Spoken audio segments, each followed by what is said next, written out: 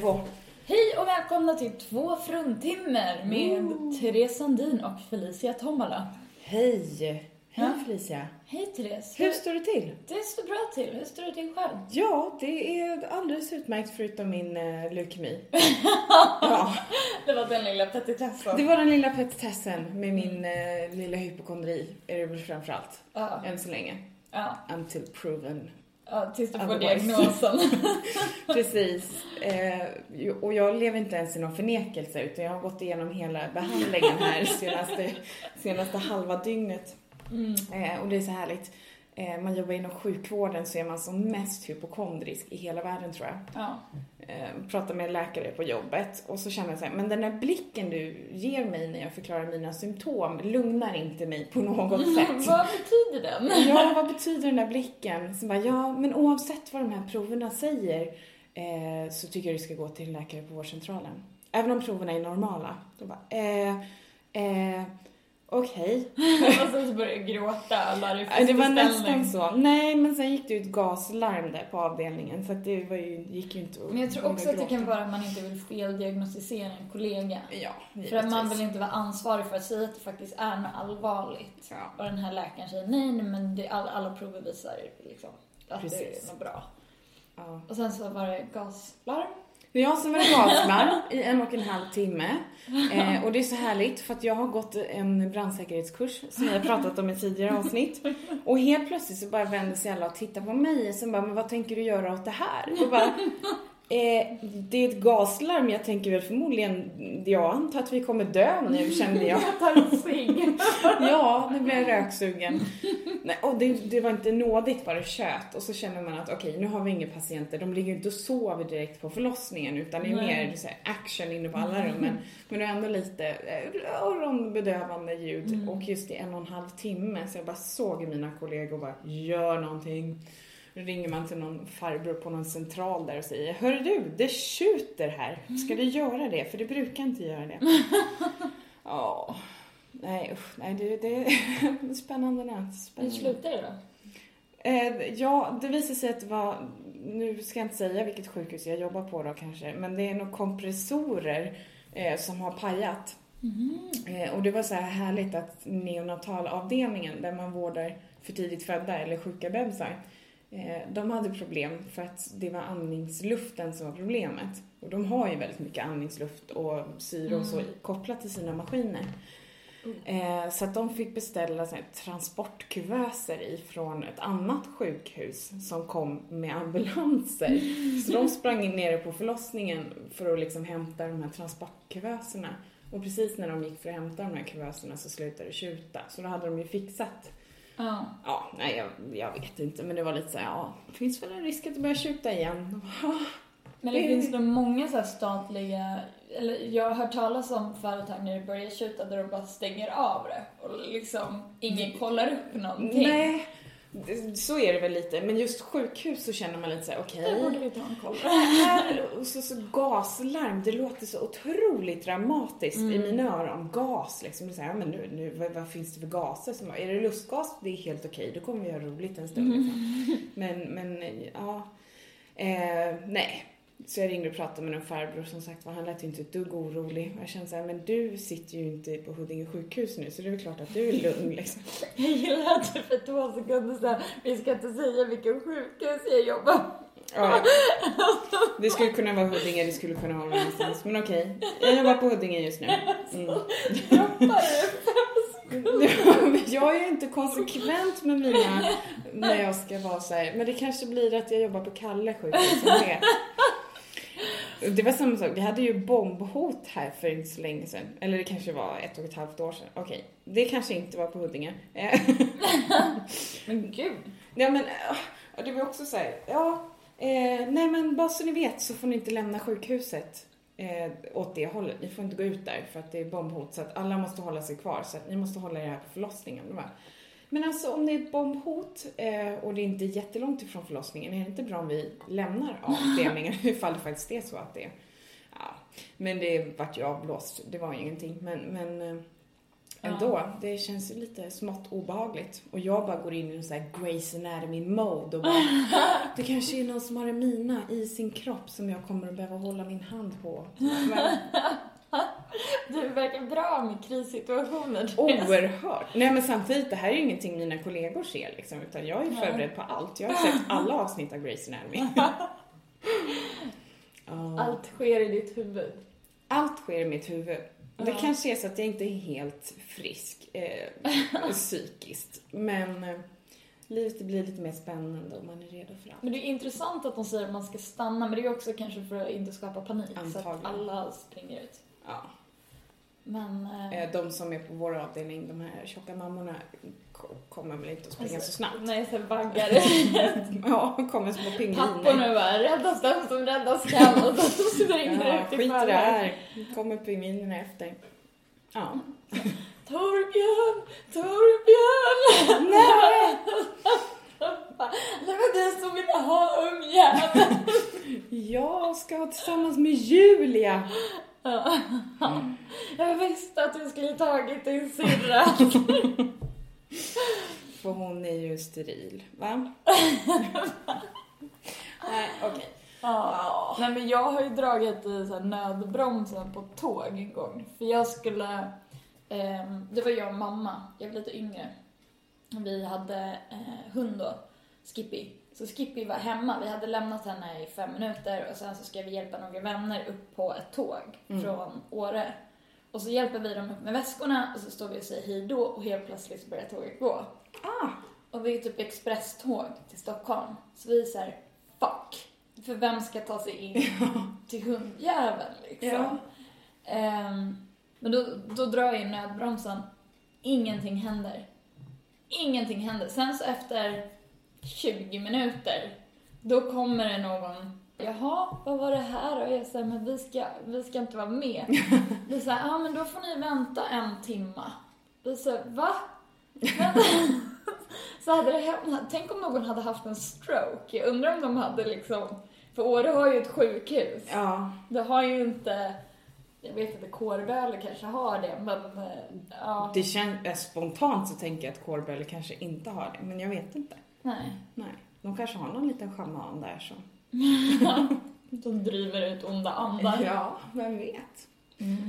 Ja, nej men vad spännande, hör du. Nej men jag har tänkt på det på tunnelbanan några gånger så här, för det är ganska lätt att man fastnar, för de kan ju smälla igen ganska hårt de här dörrarna. Man fastnar med en väska eller vad som helst, eller som du sa, bara så här, fastna med ett ben i dörren eller något. Men då är det ju skönt att veta att de stannar på nästa station i alla fall. Ja. Efter 1,5 timmar. Ja. Inte så skönt. Nej, det var inte så himla skönt. Men jag var med på, det var när jag skulle åka till Göteborg. Och då ropade de ut i högtalarna. Då var det de frågade efter sjukvårdspersonal. Och så sitter man där med den här lilla ångesten. Och tänker att...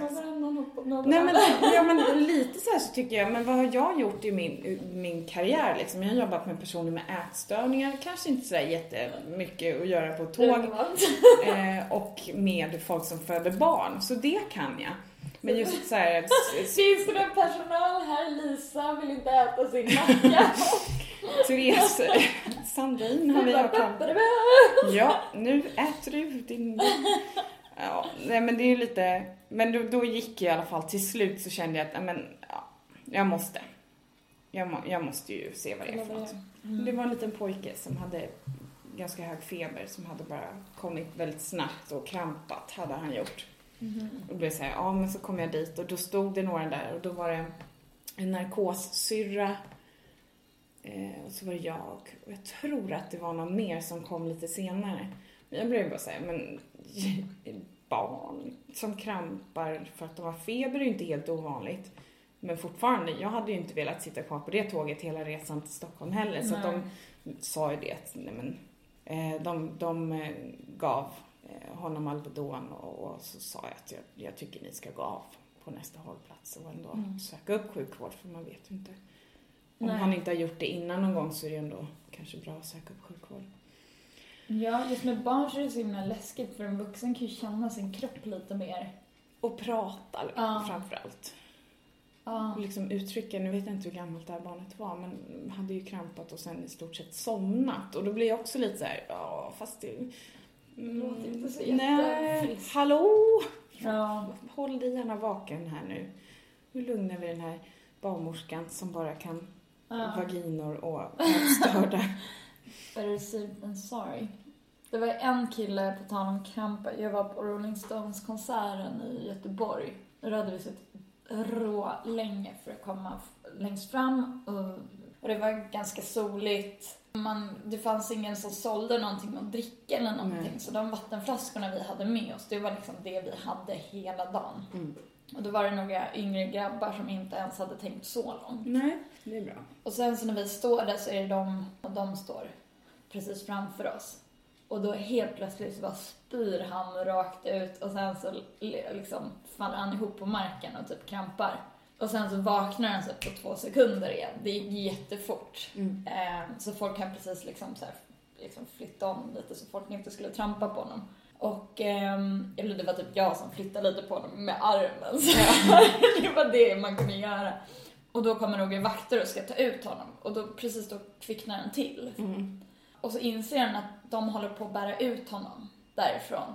Och han får sån panik. För han har stått där i flera timmar. Han är världens största ståndspänning. Så han bara tar tag i kravallstaketen med båda händerna och bara nej! Aldrig i livet! Ja, så han bara vägrar släppa. Så det sliter med att vakterna lämnade honom där och kom och gav honom vatten. Liksom. Men jag förstår, hade jag svimmat så hade jag också sagt, jag har inte suttit här de här timmarna. Nej, för att ni ska bära ut för mig. Att jag ska få sitta liksom vid sidan av någonstans i Tjotahejti och lyssna lite. Nej, verkligen inte. Jaha, nej men det är spännande. Ja. Mm. Men Felicia, du sitter ju klädd i träningsmundering. Jajamensan. Är det ett litet dolt nyårslöfte kanske? Nej, det är mer att jag har ju varit sjuk rätt mycket förra året. Ja. Men nu känner jag att nu får inte det komma i vägen för att jag tränar. För att jag måste himla mycket bättre då. Mm.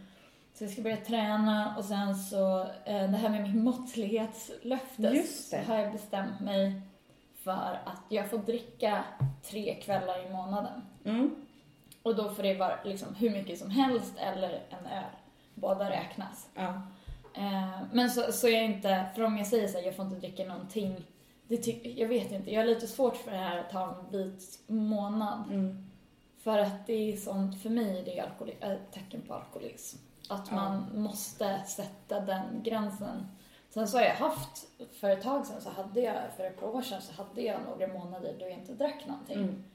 Ingenting alls, men då hade jag inte sagt så här, till det här datumet får jag inte dricka, utan det var bara ett så här aktivt val att jag inte ville.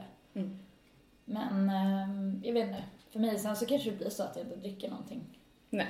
På ett par månader, det får vi väl se. Ja, men det känns som att det är verkligen, de senaste kvällarna man har kört stand-up så det är inte många komiker som dricker i januari. Det kan handla om pengar, men jag tror mest att det också handlar lite om, för jag har hört flera som säger, nej men jag ska inte dricka något i januari. Mm. Men nej, okej. Men det är mycket också för att det blir mycket i december. Jo, det blir det ju. Och framförallt nyårsafton blir ju ofta en sån urladdning för många. Ja, och sen så tror jag också så här, som nu försöker jag komma igång, du försöker innan jul också, men när man försöker komma igång med träningen så är det inte, man kommer av sig lite när man är bakfull, för då ska man ju inte träna. Nej, och så är man inte så sugen på det heller. Nej, alltså det går ju inte. Nej. Men jag bara fascineras över det här med att man tycker att så fort det blir 1 januari så ska man helt plötsligt bli en bra människa. Det är lite så här, men man kan bli en bra människa om det nu är det man har som ambition. Vilken tid på året som helst. Men tänker man, eller jag vill också det lite, för att det är det här pratet om nyårslöften. Vi var inne på det lite förra gången och pratade om nyårslöften. Men jag är lite sådär, jag har insett att jag kommer inte att bli en perfekt människa. Och absolut inte den 1 januari. Det finns väl ingen, men jag vet inte. Jag blev så himla inspirerad av Isak så här, göra 100 armhävningar. Ja. Fan, jag kanske ska adoptera det nyårslöften. Testar jag att göra armhävningar? Nej, jag kommer inte adoptera det. Men sit-ups i alla fall, det kan man ju köra. Ja, men det känns inte lika prestigefyllt som att göra just armhävningar. Nej. Det är mycket coolare att göra armhävningar. Du får ta det nästa år. Men det är så jobbigt. Jag gjorde det igår. Jag har lite inflammation i axeln också, så det var jättedumt att jag gjorde det. Jag vet inte, jag håller bara på att falla ihop. Men jag klarade inte många. Och sen så låg jag typ 10 minuter på badrumsgolvet och bara, varför testar jag det här? Och varför gjorde du det i badrummet? Därför jag fick bäst grepp där. Jag bara tänker på mina gamla anorektiker som hoppade in på toaletten efter maten och skulle hoppa av sig all mat de hade. Ja. För fan, jag hade så här, någon högstadiekompis som hon åt en köttbulle till lunch och var tvungen att springa typ 10 varv runt skolan. Man säger, hälsosamt. Ja, verkligen. Kompensationstänket. Ja. Men det är ju så många är. Ja. Jag kan tycka det är mer hälsosamt att säga att nej, men jag ska träna för att det är fredag och jag vet att imorgon kommer jag gå ut eller jag kommer gå ut idag. Hellre att göra det. Träna innan så får du dessutom upp förbränningen lite grann i alla fall. Lite mer en stund efter att du har tränat. Istället för att tänka att men jag käkade ju på McDonald's igår. Nu måste jag gå och träna idag. Det är inte så hälsosamt. Nej. Tankesätt tycker jag.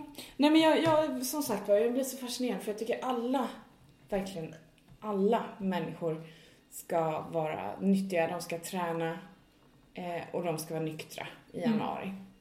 Så vet man att ge det en månad. Sen kommer ju de där komikerna som har varit som mest nitiska i januari vara de som är mest fulla 1 februari. Men det är ju men det är ju mitt syndrom att det är antingen eller. Ja. Att antingen så är man spiknykter eller så dricker man öl varje kväll. Jag vet inte, det funkar säkert liksom.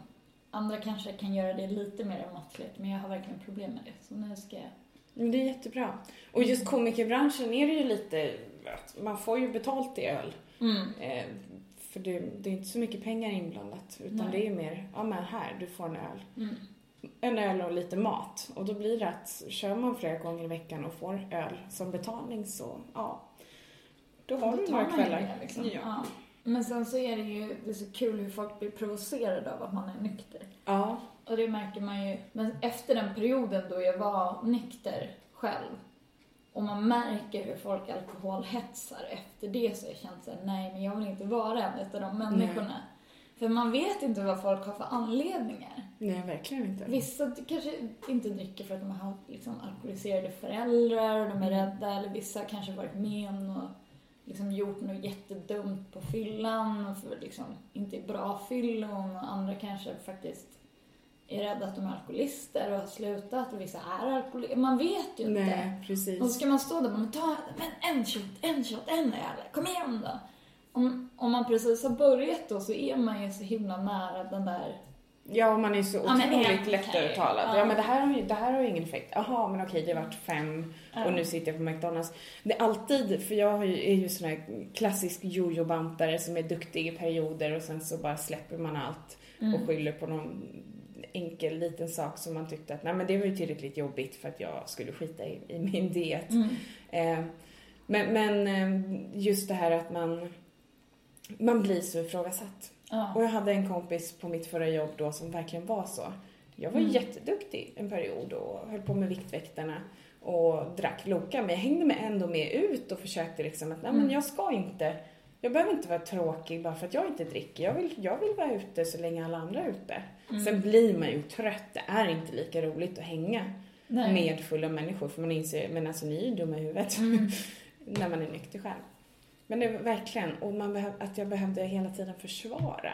Jag tyckte så här, men häng inte upp dig på vad det är i mitt glas, utan njut av att du kan dricka det du har i ditt glas med gott samvete. Om det är det som är det viktiga. Ja. Men det är ju lite, det trycker väl på folks dåliga samvete när man är nykter. Det är ju det. Ja. Och sen så tror jag att man har liksom det är ju en så himla gemenskapsgrej att man sitter och man gör det tillsammans och man tar shots tillsammans, man blir fulla tillsammans. Om någon inte gör det, då är det liksom så här, men vadå, ska inte du vara med liksom? För det är vårt sätt att liksom, det är så man lär känna svenskar, att man är full mer om en gång. Jo, men det är ju så. Ja. Det är lite tragiskt hur vi fungerar som människor. Eller som framförallt svenskar. Och det blev jag så fascinerad över när jag började åka till Irland och köra stand-up. Att det istället var så få komiker som dricker. Eller inte få, men ändå att det var betydligt fler som jag umgicks med som så här, de drack inte, det var ingen som sa något om det. De har tagit ett aktivt val någon gång i livet. Jag vet han dricker någon gång ibland när han tycker att det är värt det. Och det är en sån här människa som håller i klubb 2 kvällar i veckan, ute och kör jättemycket på företagsgig och allting. Så jag tyckte jag var så här, jätteimponerad. För det ser man ju inte i Sverige, utan det är mer det här att man, men ska inte ni också stanna och ta en öl till? Mer att det blir lite häng och att det är alkohol inblandat. Jag tror det kan vara väldigt nyttigt för sin karriär också att se stand-upen som en enskild grej. Att man inte kommer ner för att hänga och sen så kör man också bara för liksom att det blir sekundära i det hela. För jag tror att många är så att de gör det för umgängens skull och för att dricka öl och hänga. Och sen så här, men kan jag få en 5? Ja, men då kör jag en 5. Och det, så vill inte jag ha det, utan det är så om jag hänger, liksom, är kvar, då är det för att jag liksom vill umgås med dem som är där. Det är inte planen till att börja med. Nej, precis. Det är svårt, men sen så också när jag var i New York, när man kör 7 dagar i veckan, då kan man ju inte kröka varje dag. Det går ju inte. Verkligen inte. Och det var på slutet när jag skulle överkompensera. Jag kom hem typ 5 varje morgon. Man mår ju inget vidare. Nej, liksom. man gör inte det. Man hamnar i en enda dimma utav att vara bakis hela tiden, känns det. Så dagarna flyter ihop. Nej, men det är ju inte värt. Och man bara känner att, när såg jag dagsljus senast? Man bara ligger hemma. När man kommer hem, där twittrade jag. Fick ingen kärlek på den, för folk tyckte att det var tragiskt. Att man kommer hem när folk ger sig ut för att motionera. Så folk typ springer förbi en när man själv har så en mascara i hela ansiktet. Ja, men typ på nyckelbenen liksom. Nu ska jag lugna ner mig lite. Måttlighet 2014. Jajamensan. Det är också som Isak sa, att jag tar lite... Jag tar måttlighet väldigt långt. Ja. Nu ska jag köra måttlighet. Jag ska köra 100% måttlighet. På tal om Isak förresten, vi var ju ute här om kvällen. Den här diskussionen, jag tycker det är så intressant, det här lite, men att svenskar, vi är så dåliga på att använda kondomer i Sverige. Men vi pratade ju om kondomer i poddavsnittet. Och vi är så dåliga i Sverige på att använda kondomer. Det är därför vi har så otroligt höga siffror på klamydia i Sverige, bland annat. Som tur var det inte så mycket HIV. Nu höll jag tummarna, jag vet inte. Men HIV däremot. Inte så mycket HIV, gud. Hoppas jag har inte tagit... Nej, men just det här när man ska... För det är så vanligt, och det ser man i filmer också, det här att efteråt, när han drar ur sin sak, som bara, men du... är du cool eller? Ja, men det är så här, vänta här nu. Nu helt plötsligt blev det viktigt att jag äter p-piller. Och hur lätt är det inte för mig att bara ljuga och säga att om jag nu har haft ett one night stand och egentligen bara vill bli gravid. En fråga räcker ju inte riktigt. Nej. Och bara säga, är du clean eller? Hur många är det som går att testa sig, de som har många one night stands? Hur många är det som går att testa sig mellan efter varje gång? Nej, det är inte så många som gör. Nej. Jag har bara haft en chlamydia scare någonsin. Och då träffade jag en kille. Låt oss kalla honom Kalle. Nej, men då träffade jag honom och jag hade precis varit tillsammans med mitt ex. Och efter mitt ex, då gick jag och testade mig. För jag kände sig, jag vet inte om han har varit otrogen. Nej. Det är mycket möjligt. Och då jag var så här bitter också. Jag bara, han har säkert smittat mig med något jävel. Så då gick jag och testade mig. Men nej. Så jag visste att jag var helt ren, och så låg jag med den här killen. Och sen så ringer jag mig, så jag var på semester, så ringer jag mig typ precis när jag kommer hem. Jag bara säger till mina polare, bara, titta vem som saknar mig. Och så svarar jag så här, du borde gå och testa dig. Och så saknar inte dig. Och så sa jag så här, men det är, alltså, om jag har det, så det är inte jag som har smittat dig. Han säger, men jag har bara legat med en annan tjej. Och hon sa också det. Jag säger, men det är också vad jag skulle säga om jag trodde att jag smittat dig. Men jag är 100% du kan få se papper på att... Nej, men och sen så... Och han var verkligen så här: nej men det måste vara du. Och så går jag och testar, men så hade jag det inte. Och då kommer jag och så ska glota, och så för att han ska få liksom krypa till korset. Men då var han så här: åh nej men gud vad skönt att jag inte har smittat dig då. Och sen vänder det. Snygg vändning. Jag bara, nej, hur kan du vinna i båda scenarierna? Det här är inte okej. Nej men det är lite så här... Egentligen, om man nu då ska vara riktigt intelligent, så ska man ju reda ut det här innan. Men det är inte så himla sexigt så här, när man är som mest upphetsad och bara, ja men man gör saker med händerna och sådär. Nej men jag kommer inte ihåg hur det är att ha sex. Det var så länge sedan. Det är 50 dagar sedan. Det var jättelänge. Men... Du framställer ju inte som någon liksom sexgudinna när man gör saker med händerna och sånt där. Ja, men folk vet att jag är bra i sängen. Kropparna nuddar varandra. Inte alltid skulle jag vilja säga, men okej. Ja. Du bara står och håller hand. Ja. Jag säger klapplekar. Okej, ja, det... Nu ifrågasätter jag hela min sexuella karriär här. Nej, karriär? Ja, jag skulle vilja säga att det är en karriär och jag har blivit väldigt bra på det. Det är bara det vi säger. Jag vill bara säga det. Utan att skryta så vill jag bara säga att jag har mina tricks. Jag känner redan nu att du har tagit för mycket betalt. Ja. Nej. Jag har min värdighet och stolthet. Nej, men... Just det här att precis när man har kommit igång och det är som hetast och det är dags för penetrationsögonblicket, så känner man kanske inte att, men du förresten, kondom, har du tänkt på det här med kondom? För att det är faktiskt rätt vanligt med klamydia i Sverige. Det är så här många fall. Det är inte så himla upphetsande att ta den diskussionen då. Nej. Och vems ansvar är det? Hej och hå. Kan tycka lite att det är bådas ansvar. Och det är inte jättesvårt att ha kondomer. Men grejen är ju den att då måste man ta upp det innan det. Ja. Och då vet man kanske inte, då kanske det är lite osäkert. Att det ska bli sexy time. Ja. Då måste man liksom först säga, kommer det bli sexy time? Ja. Eller kommer det bara bli pizza time? Ja.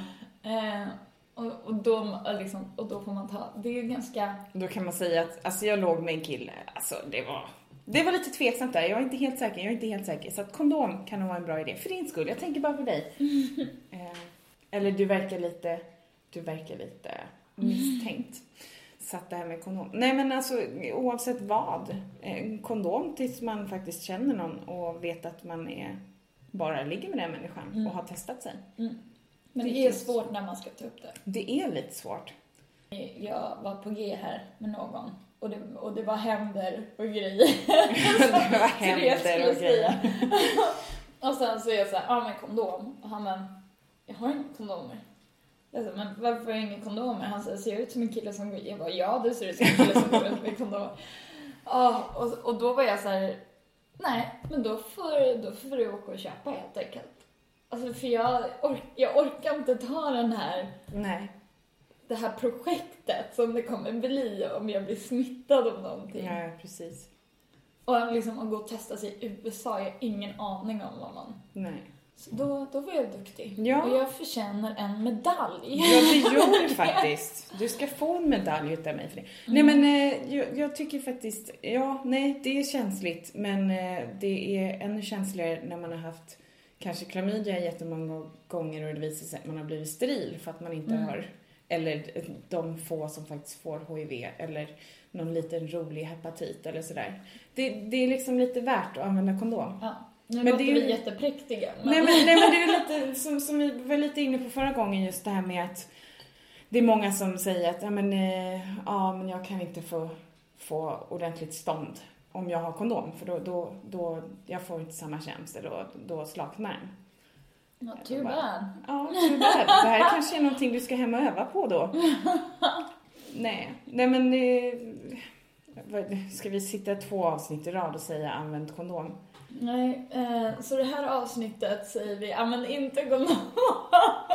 Ligg inte med någon som ni inte är tillsammans med, som ni vet har testat. Nej, fan. Använd kondom när ni ligger runt. Återigen. Där, då fick jag mina extra 50 kronor den här månaden också. Som barnmorska. Nej, men det är inte så svårt. Och faktiskt, om ni har då någon som ni känner att det här kan det bli sexy time. Så visar det ju ändå någonstans att du är en ganska ansvarsfull människa som tar upp det. Men då kan det ju vara bra om det blir sexy time. Om man misstänker att det kommer bli sexy time.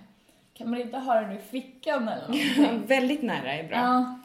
Jag kan känna lite såhär, de gånger man lite sådär har frågat, men har du? Fan, nej, det har jag nog inte. Då bara, men jag har. Jag är barnmorska. Och så ska man då ställa sig upp när man bara har den här lite, det är lite magiskt. Man gör saker med händerna och så. Och så ska man bara ställa sig upp och så inser man att kläderna sitter helt snett och man ska smyga bort till kläderna. Jag har inga kläder på mig i det här läget. Nej, men och så ska man smyga bort och hämta en kondom och så känner man sig lite iakttagen och man känner inte personen så bra. Jag bara säger det. Ha en kondom lite närmare så man slipper det här jobbiga med. Vadå, du känner inte personen så bra?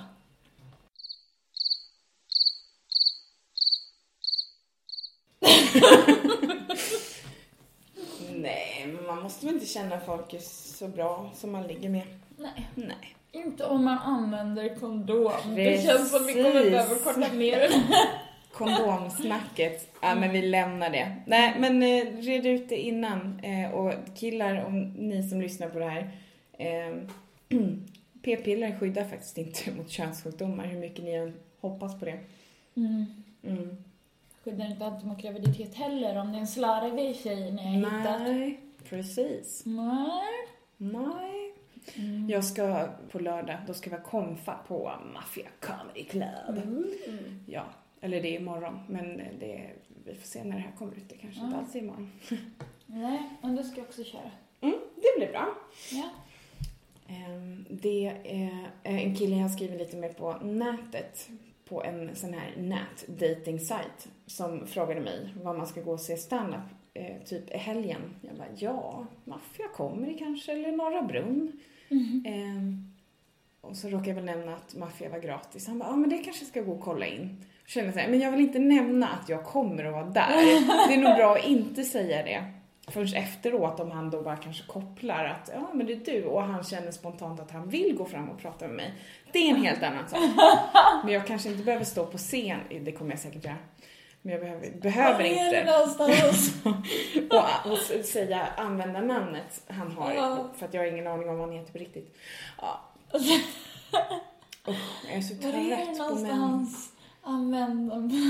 Använda namn. Sexy boy. Sexy boy. Sexy hand. Sexy time. Ja, nej. Jag var inne på Petter Bristads Facebook. Det var kanske för 1,5-2 år sedan. Så var jag inne, för han hade rekommenderat en massa serier. Och jag sa, men jag kommer ihåg det här, jag behöver inte skriva ner det. Så kom jag hem och jag bara, jag kommer inte ihåg det. Så då gick jag in och så tänkte jag, men han kanske har likat. Så jag gick in och så här, kollade vad han hade likat för serier. Och då går man in på information. Och på information så stod det 2 e-mailadresser. Varav en var Swedish Boy 69. Ja. Vilket jag skrev det på en gång. Jag bara, hej Swedish Boy 69. Han gillar inte när jag kallar honom det. Nej, men det är så roligt att för den hade ju han var jätteung. Så han inte visste vad han har. Alltså han måste ju prata med så mycket snuskgubbar. Men han var såhär, men jag hade den när jag var jätteung. Så man bara får listat den på Facebook. Ja, för Facebook började väl han med kanske 2007 som alla andra. Då är man ändå... Ja, då är man inte... Man är inte Swedish Boy 69 längre. Om man inte kan leva upp till det. Nej. Gud, det är förr i tiden när man började skriva med folk på internet och man chattade eller sådär och fick folks mailadresser, så känner man bara att du kanske inte kommer få någon mail vid närmare eftertanke. Ja. Vad hade du för, kommer du ihåg din första mail? Ja, det var Flisan med 3A. Så Flisan. Den kan jag stå för fortfarande. Ja, absolut. Min kompis Pussy med Z, Pussy Anso, står nog inte riktigt lika mycket. Alltså jag är fortfarande kvar. Jag hade en mailadress från början och då skulle man fixa en hotmail. Och då var det ju så här, då kallades jag för Tessie. Så då funkar inte det för det var taget. Så då bara TEZZEY @hotmail.com. Tessie. Varför vill man använda Z så mycket när man var 14? Jag vet inte, det var inte så, man visste inte att det var dansband då. Nej, man visste nog inte det. Fernandos. Det var lite coolt. Ja, måste ha varit det. Men lite amerikanskt. Ja, och så vet jag att jag ville att mina kompisar skulle kalla mig för Tess med 2 Z. Tess. Hej Tess. Det funkar i förorten. Nej, men nu har jag kvar min rocktess27@hotmail.com. Den funkar. Men det känns inte proffsigt när man söker jobb. Samtidigt som man inte vill använda info@teresandin.se så man söker jobb heller. Så att det fick fast varför inte? Nej, det låter ju proffsigare i och för sig än rocktess27. Rätt mycket proffsigare. Ja, men det gjorde jag inte. Jag fick jobbet i alla fall. Som tur är. Jag tänker om man förväntar sig mycket mer nu av dig. För att jag har rocktess27? Ja, att du ska komma in med så här kiss-smink. Hon har redan sett att jag har en tatuering i alla fall, som är en synlig tatuering. Så att hon är nog lite med på vad som händer. Hon har säkert googlat mig också eftersom hon berättade då när hon skulle ringa och säga att jag hade fått jobbet, så var jag så här, sen när jag fick höra att du håller på med stand-up så var det ju ännu lättare att ta det här beslutet om att du ska komma hit. Jaha, vem har du hört det av? Ja, men det är... Ja, min kusin håller ju på lite grann. Okej, den personen har jag hört talas om namnet kanske någon gång. Per Wernolf. Jag vet att jag har träffat honom en gång. Jag tror inte vi pratat så jättemycket. Men han visste mycket väl vem jag var, sa hon i alla fall. Så det var ju trevligt. Och få ett jobb på den meriten. Jag trodde det skulle bli tvärtom. Att hon kanske inte skämtar om grejer som är okej. Ja. Döda barn, dålig stämning. Nej, jag skämtar om döda barn, bara defekta barn. Ja, just det. Ja, men det är ju skillnad. Exakt. Jag hatar sen manligt, kvinnligt iakttagelser. Men jag måste komma med den här manligt, kvinnligt iakttagelser. För alltid i januari, jag går på spinning. För det är jag på gymmet. För att det är det jag kan. Ingen jävla danssteg och grejer. Nej, för att det är så komplicerat. Spinning är ju bara, men jag är som spinningnörd också. Men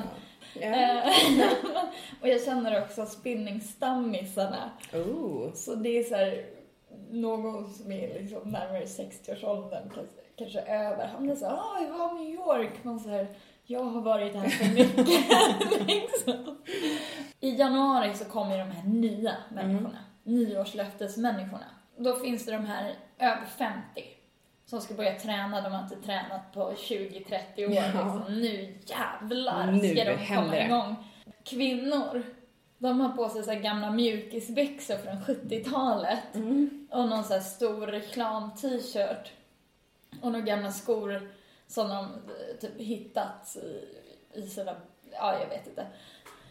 Och sen så har vi männen som har gått och bara, nu jävlar. Så så de har gått till någon cykelbutik och köpt liksom hela Tour de France-kittet.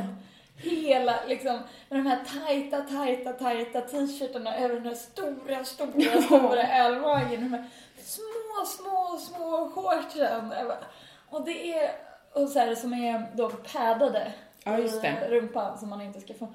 Och så här, nya spinningsskor som de inte riktigt lyckas få fast på cykeln. Och det är bara så här, kan de bara chilla lite? Kan de sätta på sig en vanlig t-shirt? Jag vill inte se någons navel. Nej. Det är allt jag begär utan mina spinningpass.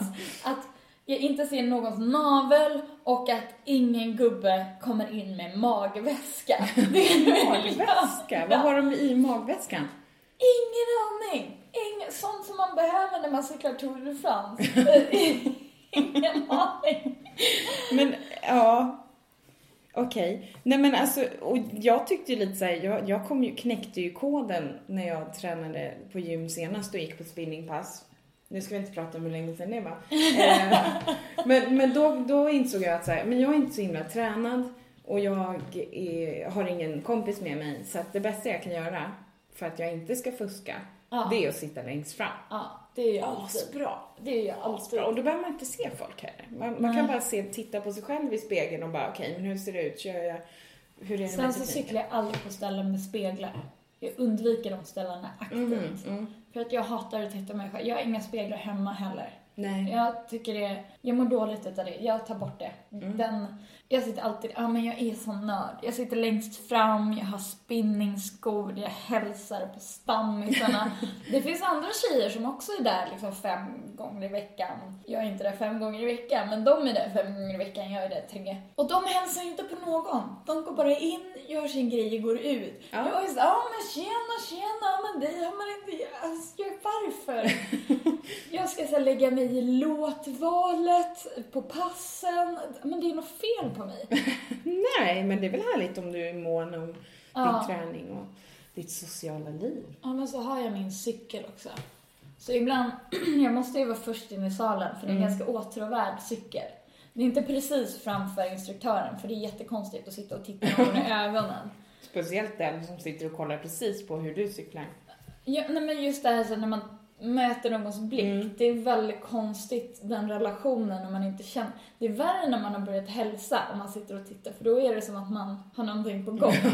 Ja. Men jag har ju en spinningcykel hemma å andra sidan. Ja, då kan man ju spinna i flip-flops typ. Man kan också hänga kläder på den. När man tvättar. Hur mycket använder den till att träna respektive hänga kläder på?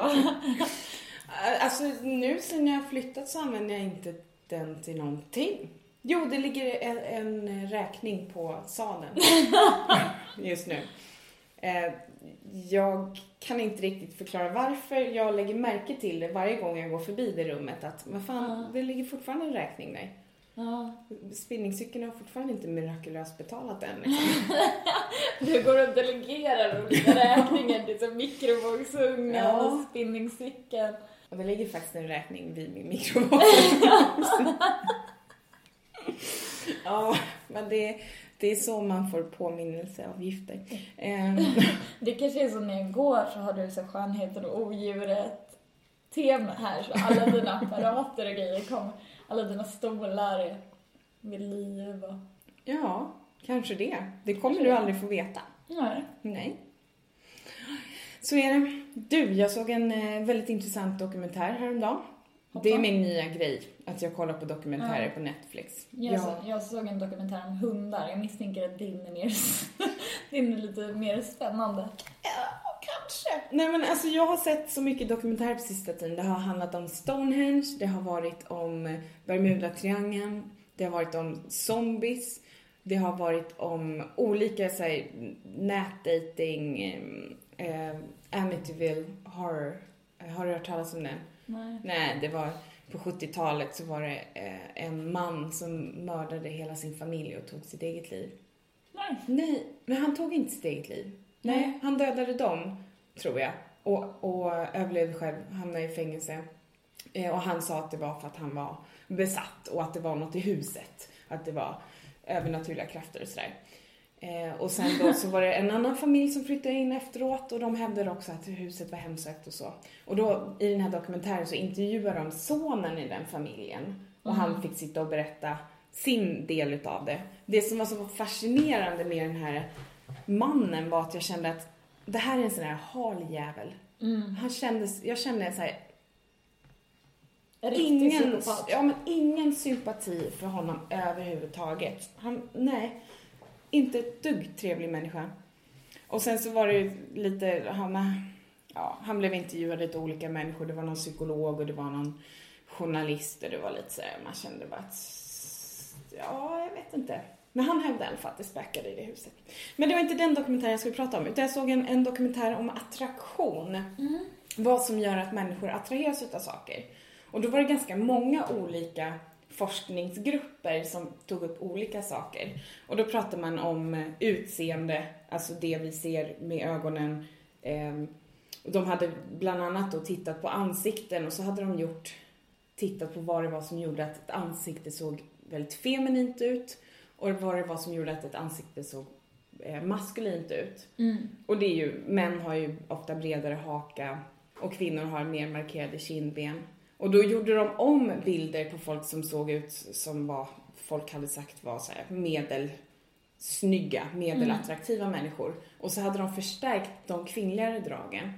Och så blev det då att alla tyckte att den bilden var mer attraktiv. Så gick de på lukt och då var det man pratade om att män, när de svettas lite grann så utsöndrar de mysk. Och då har man ju sagt, eller musk.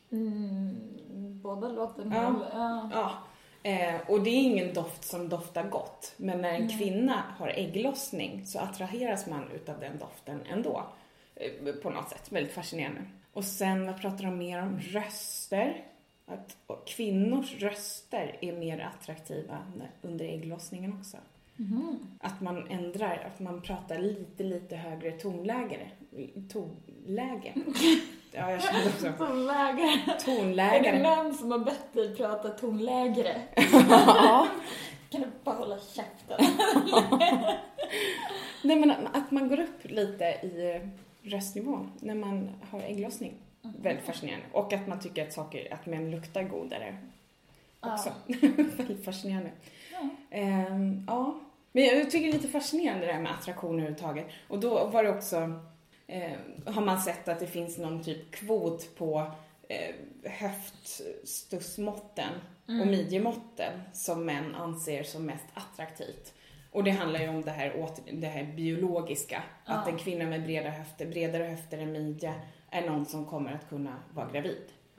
Och det kommer att bli en bra graviditet. Ja, men det var någonting med gener. Att man dras till någon som har ett immunförsvar som inte liknar ens eget. För att man då ska ha ett barn som har en perfekt genetisk kombination. Nu kommer jag inte ihåg precis hur det var. Men det där måste ju bli ett problem. För man dras ju till folk som kompenserar en själv. Men då tänker jag på så här provrörsbefruktning. Om man åker in och man bara ser på ett papper vem pappan till ens barn kommer bli. Och det är så här, men han är högutbildad, han är bla bla, han är bla bla. Men man har ju ingen känsla för som man har om man träffar en person och man passar rent biologiskt. Nej, det har man ju inte. Där är det verkligen att där går det ju på meriter. Och det sa de också i den här grejen. Att män går väldigt mycket mer på utseende. Medan kvinnor ofta går mer på, men han är framgångsrik. Han har lite så här, mer materiella saker. Han har ordnat för sig. Han har ett jobb. Han kan ta hand om mig och mina barn. Det där tror jag är kulturellt. Det tror jag också. Väldigt, väldigt mycket. Så jag kände, och det här är ju en studie, eller det var ju framförallt då en amerikansk studie. Och det är ju självklart, i västvärlden så har vi helt andra tankar om partner och så. Ja, men just att det är så typiskt amerikanskt att leva kvar det här så biologiska grottmanstänket att en kvinna vill ha en man som kan ta hand om henne. Och så är det är ju kulturellt att man har blivit uppfostrad till att känna så i så fall. Ja. Men sen så att det är så, det får man väl ändå gå med på. Om undersökningen visar det, men... Ja, men det skulle vara intressant då att se. För de pratar ju också, de gick tillbaka till det här med grottmänniskor ganska mycket. Och jag känner också, jag tycker inte att det alltid är ett starkt argument för varför män och kvinnor gör som de gör. Jag tror inte på könsroller. Jag tror inte på några könsroller. Nej, men just att biologin kan vi inte riktigt skylla på längre. För det har hänt väldigt, väldigt mycket i evolutionen och i allmänhet över hela världen. I hur vi har utvecklats sen grottmänniskor fanns. Jag ska ju börja plugga byttefitta. Eller genusvetenskap som vi kallar som de säger. Som SU kallar det. som så jävla petiga. När ska du börja plugga det då? 20 januari. Jajamän. Är det en termin? Det är en termin.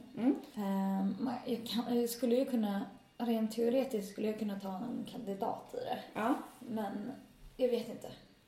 Jag har varit inne på så himla mycket, men just för att främst så vill jag ju bli komiker och skådespelare. Ja. Och det är så svårt att släppa någonting man verkligen... Alltså, stand-up kommer jag ju inte släppa. Nej. För det behöver jag ju inte släppa. Men just jag ska söka till teaterhögskolor och sådär nu. Och det är ju tufft att inte komma in liksom. För då är det en bit av sig själv man får offra. Men det får vi se hur det går. Men då tänkte du att du kan roa dig med lite genusvetenskap? Precis. För det är ändå så här, jag tycker att det är roligt att plugga. Jag tycker att det är roligt att lära mig nya saker och det här är någonting jag är intresserad av. Ja. Så prepare for some bitter fitta. Till skillnad från nu. Ja, nej. Ja. Nej, men det är också så här, det är skönt att kunna stärka sina argument lite. Absolut. Det är så, vissa som så här, tar för sig så himla... Det är också mycket så här, avundsjuka. Att jag önskar att jag var en sån som sa att jag var bättre än vad jag är. Ja. För jag kan göra det till en viss gräns. Att så här, men jag är väldigt bra. Och sen så kanske jag inte riktigt kan prestera upp till det jag säger. Men så gör jag det om jag får chansen. För att liksom, då måste jag. Men folk som säger att de har gjort saker och låtsas vara så himla mycket bättre än vad de är. Jag står inte ut med det. Nej, jag vet precis vad du menar. Ja, och jag tror att många ser det som en manlig grej. Men det är ju inte det. Det är ju både kvinnor och män som gör det. Absolut. Just i det här fallet var det dock en man. Men jag känner många så här tjejkompisar som också utger sig för att det stör mig så mycket. Men jag tror att det stör mig väldigt mycket för att det är avundsjuk på den egenskapen. Ja. Att kunna skryta om sig själv på det sättet. Och det är ju en egenskap som är en väldigt bra egenskap om man håller på med till exempel stand-up. Att kunna sälja in sig själv och säga att jag kan köra en halvtimme. Jag förtjänar att få betalt för att så jävla bra är jag. Ja. Det är en jättebra grej. Och det är också, jag kan bli så fascinerad över folk som har kört kanske 10 gig. Som bara lyckas snacka in sig och få betalgig och få köra en kvart. Och jag blir såhär, när jag körde min 10:e gång, jag skulle ju fortfarande ha max 3 minuter. För att jag så mycket bättre var jag liksom inte. Nej. Så att jag och det är ju inte de här personerna heller. Så här, okej, man är naturbegåvning, men du är inte så bra efter 10 gig så du kan få betalt. Nej. Sen så är det också så här, jag tycker att jag borde få betalt, men inte på maffia en tisdag. Nej, för att då testar man nytt och testar man nya vändningar på saker, bla bla bla. Det är så svårt att säga det. Och just från att ha gett bort det gratis till att nej, nu vill jag ha. Det är jättesvårt att ta det steget. Det har ju blivit nu till våren som jag har blivit erbjuden betalgig och faktiskt sagt att men hur mycket får jag betalt för det? Och det sitter så långt inne. För att ofta har man ju, eller man har kört lite tag, man har skapat en personlig relation men man är ändå bekant eller polare med vissa klubbägare och att man ändå känner att vem är jag och helt plötsligt kommer att säga att får jag betalt för det. Men samtidigt så är det ju så man måste göra, för annars kommer man ju aldrig komma in i det tänket. Nej. Och det är så fascinerande tycker jag också när man pratar med folk som kör i Irland. Och det var då när snygg Marcus skulle komma över. Nej, inte snygg Marcus. Han råkar bara se bra ut. När Marcus skulle komma över och han var lite så här, men okej, men hur mycket får du betalt när du kom för maffia? Det var inte ett öre. Nej. Jag får öl liksom. Va? Men du komfa, du håller i hela kvällen. Fast det funkar inte så. Det är inte Irland. I Irland får du betalt om du komfa. Är du support? Det är lite olika från klubb till klubb. Men konfan, support och headliner får betalt. Så är det bara. Oavsett om det är en liten klubb. Kanske inte den klubben som jag har kört allra mest på. Där vet jag att konfan får betalt. Men jag tror inte att någon av de som kör får betalt. Om det inte är en headliner som är ett namn. Men då är det ju också betalklubbar. Så de kan ju göra det. De får ju in pengar. Och det är ju lite det som är grejen i Sverige också. Att många av de klubbarna som är gratisklubbar har ju ingen ekonomi att prata om. Nej. Och då kan man inte betala. Men sen så är det så många som har sagt till mig, men gör inte gig om du inte sätter ett värde på dig själv. Så gör inga gratis gig. Och då känner jag så här, men jag är inte beredd att offra att uppträda för att få betalt. Nej. Jag är ledsen, men jag kan inte ta betalt om jag inte får köra 3 gånger i veckan. För då kommer inte jag vara bra om ett tag. Jag kan skriva roliga saker, men får inte jag testa det på scen och stå på scen, då är det liksom inte värt det. Nej, det blir inte det. Och dessutom börjar jag med det här pratar ju Isak om i förra avsnittet också, om man ska kolla på sina förväntningar. Och jag älskar att hålla på med det här. Jag gör verkligen det. Och om jag ska sluta med det bara för att få betalt. Kanske få betalt. Det är inte säkert att någon vill anställa mig då. Nej. Jag kör på. Så någon dag i framtiden så kanske någon vill förbarma sig över mig. Nej, men och det kommer ju att komma liksom. Ja. Det gör det absolut. Och jag tycker någonstans att nu när det finns folk som sätter värde i det jag kan prestera, som erbjuder mig pengar för att komma och köra, så är det är ju jätteskön grej att känna att det händer ju grejer uppenbarligen. Om folk tycker nu att men nu är hon faktiskt värd att få betalt. Det är ju jättekul. Så om någon vill sponsra den här podden, någon kondom. Ja, kanske det. Det är det enda vi har pratat om. Ja, jum. Vi har säkert pratat om några andra grejer. Säkert. Ja. Gas. Jag gör reklam för Huddinge sjukhus. Brandsäkerhetsföretag. Jag vill också bara lägga till för er som har varit sådana här trogna lyssnare att jag har skaffat en brandsläckare. Ja, det är ingen som bryr sig. Men jag vet att jag kommer att överleva om det skulle brinna lite i alla fall. Det var väldigt kul för avsnittet när Isak sa men ni har så himla subjektivt för att du inte har lyssnat på det. Ja, men precis. Där fick du äta upp själv. Ja. Det kan man inte säga till någon. Nej, det kan man inte göra. Va? Har du inte lyssnat? Är du inte förberedd när du kommer och ska vara med på? Ut ur min kyrka! Jag kallar mitt hem för det. Felicia, nu har vi pratat tillräckligt. Nog. Ja, jag tycker det. Nu får det vara nog. Nu får det vara nog för den här gången. Någon jävla mutta för att lova vara. Ja, någon mutta för det vara. Ja, men vi vill bara tacka Evelina som skrev så fint till oss på Twitter. Jättesnällt skrivet. Det blir också lite internt och det kan man ju ta reda på vad det är om man går in och följer oss på Twitter. Felicia Tomala heter du på Twitter. Tesco. Nej, jag vill bara att du skulle konfirmera att det var så. Ja, det var så. Det var så. Tess Comedian heter jag på Twitter. Man kan söka på Therese Sandin också, så hittar man mig. Ja, det är så krångligt det där. Ja, inte jättekrångligt.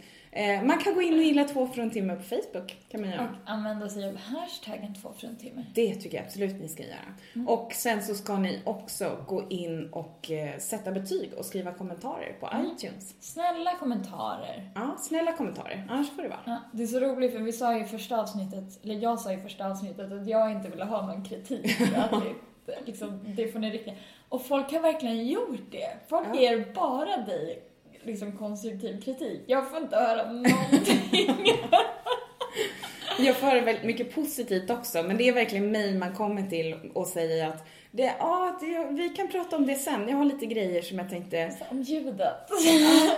Och det blir lite så här, jag känner att fast ljudet, jag är inte intresserad av att prata om ljudet. Vi är amatörer, vi är glada amatörer. Förstör inte det. Vi gör så gott vi kan. Ja. Det kommer bli bättre. Ja, och det har blivit mycket bättre. Jag lyssnade på första avsnittet igår. Och där kan man väl säga att mina klippkunskaper inte var så himla bra. Så att jag tycker det tar sig. Och vi är väldigt nöjda och stolta över vår podd. Ja. Så att vi tänker fortsätta göra det så beigt som vi kan. Nej, jag försöker så gott jag kan. Jag är inte utbildad i det här, så att jag tycker att det blir bra utifrån förutsättningen. Med de orden tackar vi för oss. Tack för att ni har lyssnat. Ja, puss på er. Puss.